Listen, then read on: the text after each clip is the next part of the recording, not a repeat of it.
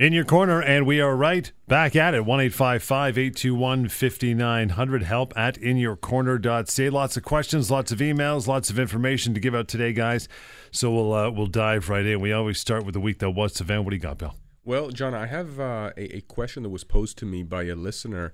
And, this is a question that I actually get not very often, but it does come up. And it's an important question, and I want James' take on it as well.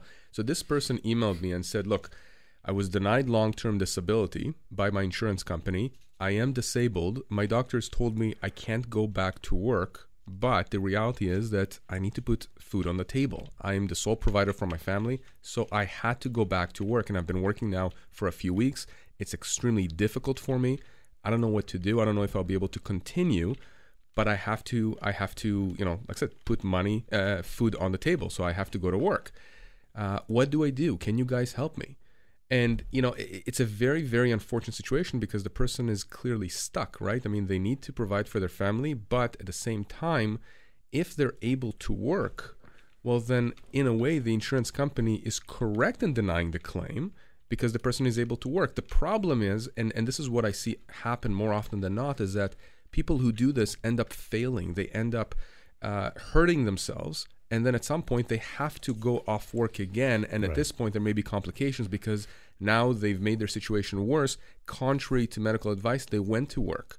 So, I don't know what your take on is on this, James, but I mean, we can't help someone who is working at the time that they've been denied disability. They are working. How can we help them? Well, I have a little bit of a different take on this. The way I see it, and I think this would hold up if this were to ever go to court, if somebody has a disability, a condition that would otherwise prevent them from working, and even if they are technically able to show up to work and get the job done for some finite period of time, if going to work is actively making that condition worse and going to lead to something more permanent or a more resistant condition, that person's disabled. I don't think there's much question about that. So I don't think the insurer would be right in those circumstances to have forced this person back to work. And I think that would be challengeable and still would be, frankly, if the person at this point decided, I can't do this anymore, I need my benefits, and I'm going to bring a legal claim. I think that would hold up from my perspective. But I think the broader concern here is, what do you do if you're in that situation? If you need money and you don't have anything coming in because you're not working and your insurer isn't paying you, what do you do? Our job as lawyers is to provide legal advice. We don't get involved in the medical decisions or in the decisions that are personal decisions. We need to know what's happening. So, in other words, if you are getting certain treatment, or if your doctor is saying that it's okay to go back to work, it's not up to us to throw our 2 cents in and say, oh no, you shouldn't go back to work, even though your doctor says okay, or even vice versa. We need to know what's happening, but that's a decision that you have to make with your medical team, and it's a personal decision as well. It isn't something that you need our permission for. You always have to make whatever is going to be the best decision for you and for your family, and that is always going to be the case. And I say that to virtually every single client that walks in my door or calls me on the phone. And so the answer is simply this. If you need to put food on the table, if you need to earn money, and you are somehow able to do it, even if it's making you worse, and you are prepared to risk making your condition worse because you need to do that, then so be it. As long as you are aware of what the consequences are, then so be it. It's a very unfortunate situation. If you can't do that, or if you have an alternative, then you should do the alternative. And the alternatives aren't necessarily great alternatives, but there are other things out there. There is government assistance programs, whether it's EI, CPP disability, or ODSP. You can ask your friends or family for a loan. It is something that people do not want to do, and that's understandable. But it's not the last thing that you want to do. It's maybe the second last thing that you want to do. The last thing you want to do is go back to work when you're not medically capable of doing it, and doing so is going to make you worse. But whatever your situation is, make the best decision based on your circumstances. My concern is, I agree with everything you say, but my concern is when I see a case like this or a situation like this, is that if we then get involved and by the time we try to resolve the claim, let's say 3 months from now, 4 months from now, the person continues to work, every day that passes emboldens the insurance company. The insurance company comes back and says, yes, you can say whatever you want, your doctor can say whatever you want, but clearly this person is working. So I agree with you. It's a very difficult situation. And that reminds me of another person that emailed me this week who was asking if they could switch over to our firm. And of course, I had that discussion with them as to whether it makes sense. Right. And get this, I'm just going to give you just a very, very brief facts here. This person is clearly disabled. I'm not going to go into their conditions, but they started an LTD claim 4 years ago. They didn't actually. Their lawyer had started 4 years ago, and apparently there's no end in sight yet. It's mind-boggling. I actually had to reread that email twice and ask a few follow-up questions. It was crazy to me, and I think that's one of the things that we do somewhat differently than many lawyers that we come across, is that we understand the emergent situation here, how important it is for individuals to get money in, because they have obligations at home. Many of them have children and they have spouses or other dependents. We understand that, which is why when somebody comes to us, we deal with the matter immediately. It does not sit on a shelf. We move it as fast as possible through the process to get a resolution. We got lots more on the way, guys. We'll take a short break as we get into our first segment, Here and Gone. You want to reach out, ask some questions of your own, 1-855-821-5900. Email is simply help@inyourcorner.ca. This is In Your Corner on Global News Radio. This is In Your Corner. To reach out, James or Sivan or member of the team, simple 1-855-821-5900. Email with which we will be pulling from today. A little later on, help@inyourcorner.ca. James, you got something to say? Sure. Yep. Virtually every show, we wind up talking at some point or another about appeals, and Yep. we're going to do that now. When I speak to a new client, somebody who has been denied or been cut off their benefits by their disability insurer, they always want to know about the appeal process and whether or not that's something that they should do. And we, of course, always recommend that you do not. The idea is the perception most people have when they come to the process is that the insurance company simply doesn't understand that, if they really just got a more clear letter from their doctor, that surely they would see that their claim is legitimate and they should be paid the benefits. So I had a woman call me last week that really illustrates why that's just simply not the case. So this is a woman who is suffering from anxiety and depression, and her doctors are all in agreement that she is not able to work, that her condition is severe enough that she simply should not be in the work environment. It is making her worse to try and force her to do that. The issue is that in her past, she had a substance abuse problem, and it's not something she's denying, but it is quite in her distant past. In fact, it was more than 12 years ago. Unfortunately, when she went to an assessment quite recently, the psychiatrist put an incorrect statement in there that the substance abuse had actually been up until quite recently, in fact, within this past year. That was just simply a misstatement. It was someone who hadn't been treating her for a number of years. In fact, it was someone, the psychiatrist had only seen her on one occasion and simply got it wrong. It was just an inadvertent error, and it's easily correctable. Yep. Unfortunately, the insurance company gets that directly from the psychiatrist as part of the package and denies the claim on that basis, because very often there is language in the policy that makes it very difficult to be approved if you have a substance abuse issue and you're not getting active treatment. This was a mistake. It was not something that was current. It was well in her past. That was well documented in her family doctor's clinical notes and records. There's really no dispute about it. And when she got this denial, the initial denial from her insurer, she went back to the psychiatrist that had written this incorrect statement in the assessment and said, listen, this is just incorrect, and here are my family doctor's notes, and this just hadn't happened. And the psychiatrist said, sure, no problem, and wrote an addendum correcting his mistake, sent it to the insurance company. Surely now there is no issue. Everyone is in agreement that she is disabled, and the reason for denial had nothing to do with her level of disability. It was simply that they thought that she had a substance abuse condition. Now they know that she doesn't. Clearly they will approve, right? Wrong. Wrong, of course. No, they denied the appeal as well, too. So now she's wasted time and has to bring a claim in order to challenge that. So the point is really this. If you are feeling as though your insurer just doesn't get it, that they just don't understand, and that just one more report is going to make the difference, think again. It isn't that they don't understand. They are just looking for any excuse. And even if they have all of the information and it is very clear, it is more likely than not that you're still going to be denied. They understand, they know what they're doing. It is quite intentional and deliberate. And you know, John, on this point, both James and I have seen situations where not only are they clearly aware that the person should be disabled, but when we dig into the insurance company's file down the road, when we start a legal claim and they have to produce that to us, we sometimes even see internal correspondence, internal communications within the insurance company where that's being discussed. And I've seen this in situations where people are suffering from cancer and are suffering from other types of illnesses where it's absolutely crystal clear that the person should qualify for LTD. But the insurance company is playing a numbers game. They're assuming that if they deny 10 claims, 9 claimants will walk away and never say anything about it. And so the insurance company is left holding the bag of money that's owed to each one of these 9 other individuals. Well, where I actually see this come up the most is with mental health claims, anxiety, depression, PTSD in particular. And there are statistics that will show that about 50% of the claims have a primary diagnosis of a mental health issue. And even of the remainder, I think about half of the remainder have a secondary diagnosis of mental health issues. And it is in the mental health claims where I see inappropriate denials far more frequently because it's not black and white. It's often not based on objective measures. Sometimes it is, but even then you still see denials.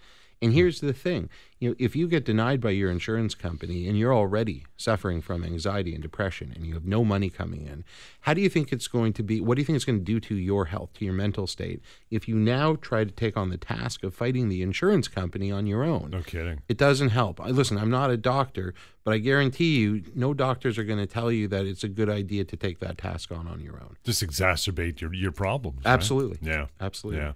Guys, we'll take a short break. If you've ever wondered if there's an advantage to having a legal team represent you when it comes to a denial for your long-term disability, yeah, there's a massive advantage. In fact, we'll get to the top 3 advantages after a short break. 1-855-821-5900. help@inyourcorner.ca is the email address. We'll get to a ton of emails as well, so stand by. That's all on the way on In Your Corner on Global News Radio. In Your Corner, reach out. You know the number, 1-855-821-5900. Get a hold of Savannah or James, member of the team. help@inyourcorner.ca is the email, which we're going to bounce over to very shortly. So have those ready for us. Yours might be on the air in just a few minutes. Yeah, guys, having legal representation when it comes to being denied or caught off LTD. Top 3 advantages. I know you got to narrow them. There's a ton. We talk about them every week. We have for years, so people know. But just in case, what are your top 3? What do you think? Well, so I'm going to start this off. Okay. And by the way, I prepared this. I'm sure James is going to have other thoughts about this because you're right. There are many advantages. There are also disadvantages, not only if you do it on your own, but if you choose the wrong lawyer. And I want to mention that at the end, at least one of them. So the first one that came to mind for me is something that James was just talking about. Mm-hmm. This idea that if you're handling a claim on your own, especially if you're dealing with a mental health issue or illness, it's only going to exacerbate your condition. You're going to get worse. Your psychologist or psychiatrist will probably tell you that. And one of the main advantages of having us represent you is that we take over all communications, all correspondence, all interactions between you and the insurance company now has to go through us. They're not allowed, once we go on record that we represent you, they cannot call you. They cannot email you. They cannot send you a letter. Everything has to come to us. And yet, and then at that point, we decide how to respond, and we decide what we need from you in order to respond. So, that's a major, major issue. Imagine that, before having us on board representing you, you are fully exposed, to the firepower of the insurance company. And after we get in there and after we take over, that's it. You now can, I'm not going to say rest, but you can focus on your health, focus on getting better. Let us deal with the insurance company. Let us take the fight to them. And John, I can't tell you how many times I have met with individuals, with spouses of individuals who are disabled, and after the meeting, after I've explained all their options and everything we can do for them, and after they've decided to retain us, the biggest thing for them wasn't even the fact that that I would tell them that I can recover hundreds of thousands of dollars that's owed to them. The biggest thing is that they didn't have to deal with that adjuster anymore.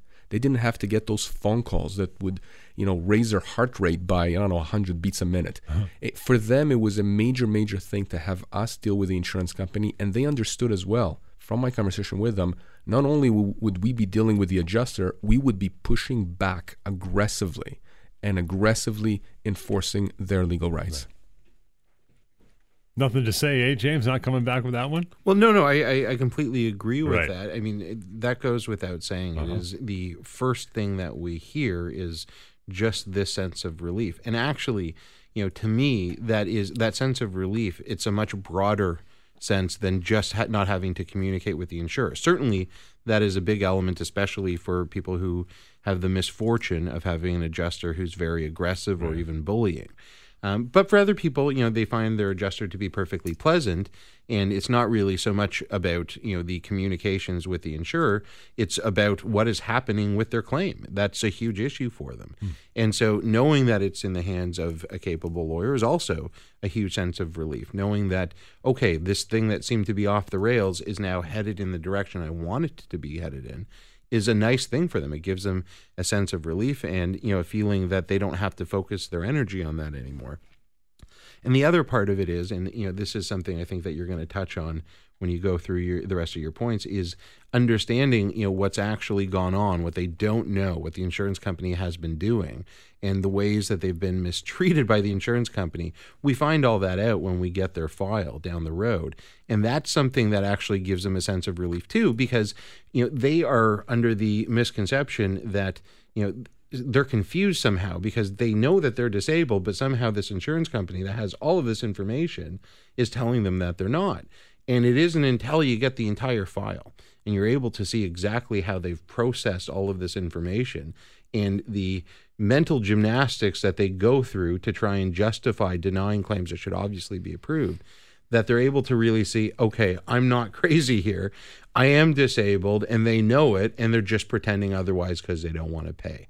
All of those things taken together is a huge weight taken off the shoulders of virtually everybody who comes and talks to us and signs a retainer agreement.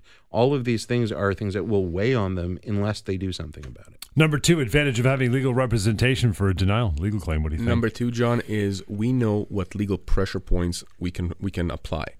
We know how to get at the insurance company at the heart of the reason for denial, how to push back, and how to basically boomerang those reasons back to them and force them to pay. Now, the analogy that I will give you is that, if you have an illness, you're going to go to a doctor or somebody that can treat that.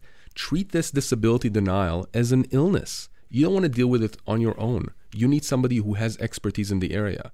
Now, not only has James and I have worked for insurance companies in the past, so we actually understand the internal processes of how insurance companies make decisions and where to hit them, where it hurts, to force them to the table. But through years of representing individuals out there against insurance companies, the one thing that I can tell you really strikes me is that it is actually not a difficult thing to force an insurance company to pay you what you are owed. Again, there is this illusion out there for individuals that they think that these insurance companies, these behemoth corporations worth billions of dollars of dollars, they have so much firepower, so many defense lawyers, firms that they can go to. But remember, they don't want to spend that money. They don't. And the one thing that they have on their side is they have this illusion that they throw in your face. And most people out there believe that, in fact, they have no recourse. So again, all these insurance companies, they're pressure points that we know how to apply, what to apply. We understand the inner workings of insurance companies. And that leads me to my third point, which is that the advantage of having us on your side, starting a legal claim as opposed to you trying to deal with the insurance company, is that it allows us, through the legal process, to get their complete file. That allows us then to see the guts of the internal decision-making process that insurance companies go through when they deny your claim. And that allows us then to pick what we need and again, boomerang that against them and force them to the table to pay you. Okay, guys, we'll take a quick pause here. The number 1-855-821-5900. Email, help@inyourcorner.ca. Check it out, send an email, and we'll get to some more of those later on in the show. This is In Your Corner on Global News Radio. And back with In Your Corner, it is help@inyourcorner.ca. That is the email address. The phone number, 1-855-821-5900. The advantages of having legal representation when denied your long-term disability claim. James, you had something to add at the end. I do. I have a number 4 here, and Okay. This isn't something that would apply generally to all firms, but specifically to ours. We recently hired a lawyer that was very senior with one of the insurance companies doing disability work, and she's come over and she's working with us now. And that provides us with a huge advantage. There's institutional knowledge that she has. Things that, even though Sivan and I worked on the defense side, it was, in fact, a number of years ago, and neither of us worked on the disability side of it, even though we're certainly aware with how it functions. She did, and this is someone who is working with us closely on many files. And so the knowledge that is gained within the firm as a whole is an enormous advantage, not just as opposed to other lawyers that are practicing in the field on our side, but it's a huge advantage when we're up against the insurance companies, especially the one that she used to work for, who we won't name right now. But it is a huge advantage that we have going forward, and it's something that provides our clients with a significant edge right out of the gate.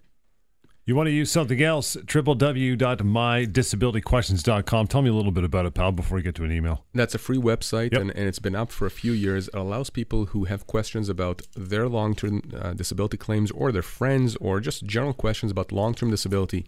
You have a question, you want it answered for whatever reason, you don't want to call us, you don't want to email us directly, go to that website, post your question, and I will answer it within minutes for free. Chances are your question has already been asked and answered before, so you can actually browse through the history of all the questions and answers. But if it hasn't, go ahead, post your question, and I will answer it for free. Now, John, before we go on to the next thing, remember I said when you were talking about the advantages of hiring us or hiring a disability lawyer to help you with your disability claim, I said at the end, I wanted to mention the disadvantage of hiring the wrong lawyer. No, we've already talked about the disadvantages of you doing it by yourself, appealing, which again, as James pointed out, is a useless process and in fact a negative experience for most people.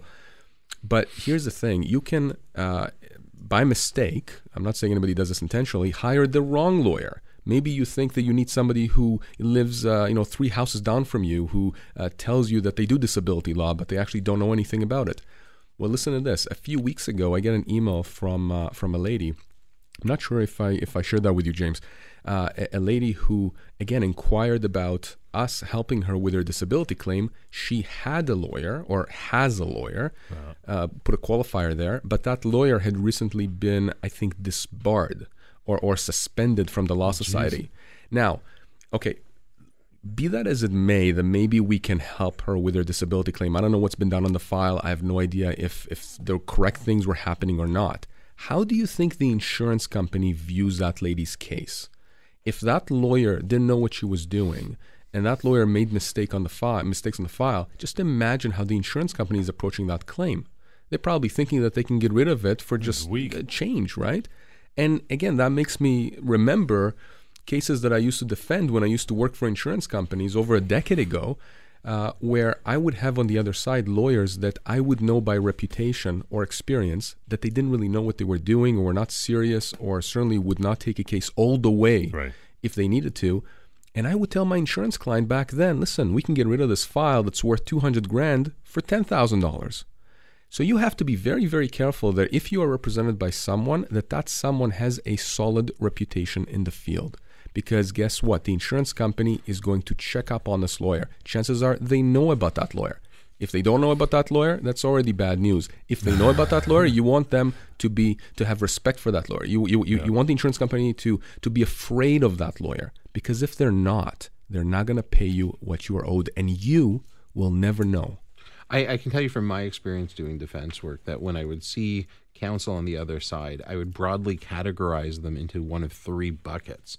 And the first is someone who knows what they're doing, someone who is appropriate for that particular area of law and who would be able to do well for their client. The second is someone who works for a firm that is certainly competent to work in that area, but you don't know much about them. They're either young or they're new to that area. That's a question mark. And the third is someone who clearly does not work in that area and is not likely going to be someone who is going to be competent to do so. Now, that doesn't mean that they've never worked in the area that they're going to be bad at it, and there are exceptional lawyers that can move from field to field and still be reasonably competent, and will certainly seek outside help to make sure that they are. But those are a rarity. For the most part, somebody who isn't practicing, especially when we're talking about disability law or motor vehicle law, is just not going to be competent to do it. And so the first thing that the insurer is going to do is figure out which of these buckets the lawyer is going to fit in. And that is largely going to determine how they treat that claim going forward. And if you're in one of the bottom two buckets, it's a much tougher road. Now, if you're in that second bucket, the question mark bucket, there are things that the lawyer might do to show the insurance company, hey, listen, I know what I'm doing, and that could change the scenario. But more often than not, unless they know who you are, unless you're a known entity to the other side and you're known to be competent, you're not going to get the same kind of results as somebody in a different bucket. And if you're in bucket number 3, do they not put a smaller reserve off the top? They do. Insurance companies operate on reserves. And what does that mean? It means that they put aside a certain amount of money that they are willing to pay for your claim. So let's say, John, that you're injured or you're disabled, and for whatever reason, they think that your claim is worth the value of that claim from a money standpoint is $100,000. Okay. And then you, John, go and get somebody from bucket number 3. Well, then the adjuster handling the file, recognizing your name and that you're in bucket number 3, not the best lawyer out there, not the best reputation, they're going to say, you know what? The reserve just went down to $20,000. Yeah, $20. Sure. Ham sandwich. But the reality is that that's what they'll do. Right. But actually, I think the more significant thing here is, yes, it's going to be much harder to get that higher number down the road if you ever get there. But the chances of ever getting there are much, much smaller because if the other side has someone that the insurer knows doesn't know what they're doing, it's just going to collect dust. The insurance lawyer is not going to care about that file unless you make them care about it. And if you don't know what to do in order to light a fire under their butt, then it's just going to sit there. It's going to be at the back of their filing cabinet, and they're never going to communicate on it. And if the lawyer who has the file doesn't know what they're doing, they're not going to know how to push it forward. Right. And you're going to be 3-4 years down the road and have nothing to show for it and be no further ahead. So, John, I can actually tell you that I remember one time when I was working for the insurance company years and years and years ago, that we had a claim come up, and I suggested that the insurance company reserve, I think it was about $200,000 for that claim. And then when I saw who the lawyer was on the file, that lawyer has since retired, but it was one of the best lawyers, personal injury lawyers in the country. And I told the insurance company, I know the file is worth $200,000, but you need to reserve $500,000 if you want to settle it. Otherwise, that lawyer will take it all the way, and it's going to cost you just as much in legal fees. So here's a situation where just because of that lawyer's name and the resources of that firm, I was advising back then my insurance client to actually pony up the dough more than the file was actually worth. Wow. So again, remember, who you choose may dictate the amount of money that ends up in your pocket.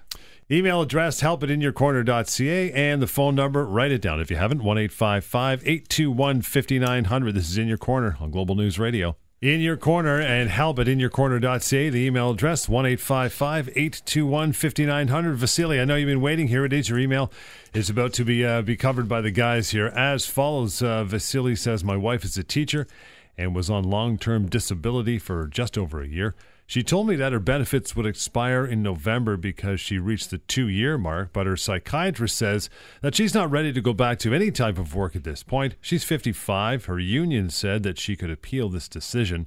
Should we try letting them appeal it first before starting a legal claim? We still have some time until, not a lot, but some time until November. So a few things to discuss here, Vasily. First of all, don't appeal. I've already discussed this ad nauseum at the top of the show. Happy to do it again, but very simply put, you don't want to appeal. It's a waste of your time. All that's going to happen is that the insurer is going to come to the exact same conclusion they've already come to. They know what's happening, unless there is something that fundamentally changes their understanding. Not just another letter from your doctor that says, no, it's really, really bad. If it's something that is just re-emphasizing what they already know, nothing is going to change. And, that your union is suggesting it is not terribly surprising. And I'm not saying this to demean unions in any way. Generally speaking, though, unions are not there to handle disputes in long-term disability. And rarely, if ever, do they have people who really understand how long-term disability works and what you should do when you're denied or cut off of your benefits.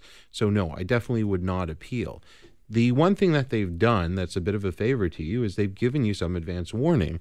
We know that your wife is going to be cut off in November, which gives you a few months. And so we can bring a claim now. It's called anticipatory breach. So they've told you that they're going to be cutting your wife off in a few months. We can start the claim now, get the process started, and get to a resolution a few months faster than you would if you wait until the benefits stop coming in. Now, it still may be the case that there are a few months where you're not getting paid and we haven't resolved it yet. But that period of time where you don't have money coming in is going to be much, much shorter if we start the claim now. And that's exactly what you should do. Yeah, I agree 100%. And John, oftentimes when the insurance company tells you they're going to cut you off, it's not from now and a few weeks from now. Generally, they give you several months worth of a heads up. And people do think that during that time, they can convince the insurance company to reverse their position. I have yet to see that happen. It's happened a few times when we interjected and we got into the picture and the insurance company understood that was going to be a problem for them. In other words, it was going to cost them more to fight us than to continue paying the individual. But generally speaking, if you are told in advance that you will be cut off, do not wait. Trust me. The train tracks are going to end at that point when they told you it's going to end, and at that point you're going to be shocked because you won't understand what's happening, despite the fact that they give you a heads up. So don't wait. As soon as you're told it's going to get cut off, the benefits will get cut off, give us a call or email us at the very least so you can get some information in terms of how to proceed. 1-855-821-5900, help at inyourcorner.ca. Garth up next. He says, my wife was rejected for long-term disability over a year ago. She appealed twice and was rejected both times. Meanwhile, she applied and was approved for CPP disability. How can that be when she was approved for CPP disability and rejected total of 3 times by her LTD insurer? Because insurance companies will reject you for absolutely any reason. No matter how disabled you are, no matter how much medical support you have, no matter if CPP disability, which is a more difficult test to meet, that they've approved you. Again, I mean, we've seen this time and time again. Garth, what your wife needs to do, and unfortunately she's already wasted some time with these appeals, is have us deal with this because we can probably resolve this claim very, very quickly. This is not going to take years. It's not. And in fact, we probably, I would say, would have been able to resolve this claim by now had she come to us when she was first rejected or denied. So again, for people out there, don't go through this appeals process, as James put it. And especially in a case like this, John, when his wife was already approved for CPP disability. This is crazy to me. It's crazy to anybody listening that the government would agree that you are disabled and yet your insurance company will say you're not. It makes zero sense. So again, Garth, we can help your wife. It's not going to take long to resolve this claim. It's unfortunate we couldn't help before, right. But at least now you've contacted us. We can get in the picture and we can do something about it.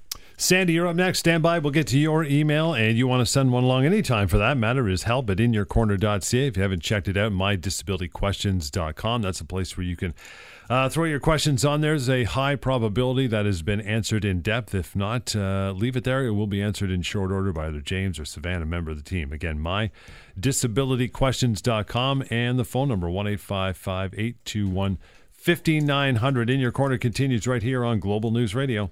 1-855-821-5900 is the number. It's help at inyourcorner.ca for email address. Sandy is up, says, I was in an accident last year, and I just recently applied for long-term disability. I'm getting treatments from my doctor in a clinic that he recommended, but my long-term disability insurance company keeps pushing me to switch clinics, even though the types of treatments in the clinic they are recommending, they're the same. Do I have to switch to their clinic? The adjuster from the insurance company keeps insinuating that if I don't switch, my benefits will be cut off. Let's not overcomplicate this. The answer is very simply a hard no. They cannot force you to switch clinics. You're entitled to choose whoever your treatment providers are going to be, and that can be based on any criteria you want as long as whoever is giving you the treatment is qualified to give you whatever the treatment recommended is. The insurance company cannot step in and say, no, don't see this person, see our person instead. And in fact, you really want to avoid that situation.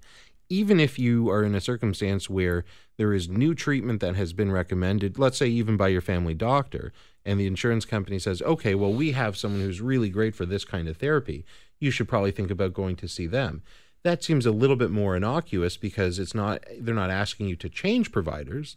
They're asking that this new treatment be done with someone that they're recommending, which seems like it's, at least a little bit better. You're not being forced to stop getting treatment from someone you already have a relationship with and that you already trust. But you need to be very careful even in that scenario, because there's a reason why the insurance company is suggesting this particular clinic or that particular clinic. At the very least, they know that the results are going to be at least neutral, if not favored towards the insurance company.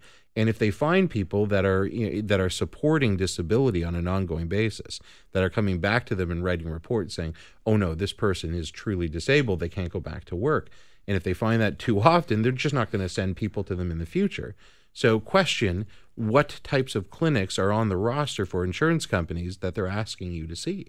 And the answer is probably obvious. So you should be finding your own treatment providers in every case where it's practicable. If you can't do it, fine, get the treatment that you need.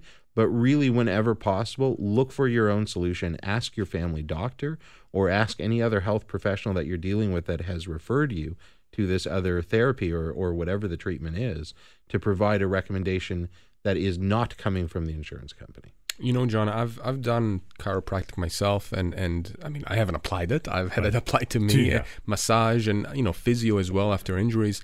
And I can tell you it's a very personal choice which practitioner I choose to put their hands on me. And I'm not comfortable with everyone. And to think that Sandy would be forced to switch to another clinic. I remember this one gentleman contacting me. This was about a year ago or so. And he did just this. He ended up, before contacting me, actually switching to a clinic that was recommended by the insurance company. And it was for, I think it was for chiropractic. And he liked his chiropractor from before, and then he went to this new clinic, and he found this person very abrasive, and he found this person very unsympathetic to his situation. That's right. Yeah. And, so he ended up leaving that chiropractor, going back to his old one. Meanwhile, that chiropractor that he didn't like, that the insurance company recommended he go to, ended up reporting in his notes, which were produced subsequently to the insurance company, that in that chiropractor's opinion, the person was not as functionally disabled as he was saying that he was, as the good chiropractor that he liked said that he was. So again, you have to be very, very careful. What is the agenda behind the insurance company wanting you to go to a specific clinic, to a specific practitioner? I think we have time for one more quick email here, guys. Comes from Liam. Liam says, my wife has schizophrenia, but her symptoms come and go. So her LTD insurer cut her off, saying that she can work. Her psychiatrist and family doctor both agree that she cannot work. She's an airline attendant. The insurance adjuster just says that their consultant disagrees with my wife's psychiatrist. But every time I ask about this consultant, the adjuster doesn't want to share any of the information about them or give me any written reasons from this consultant. What can we do? Well, Liam, this is, first of all, not uncommon for us to see.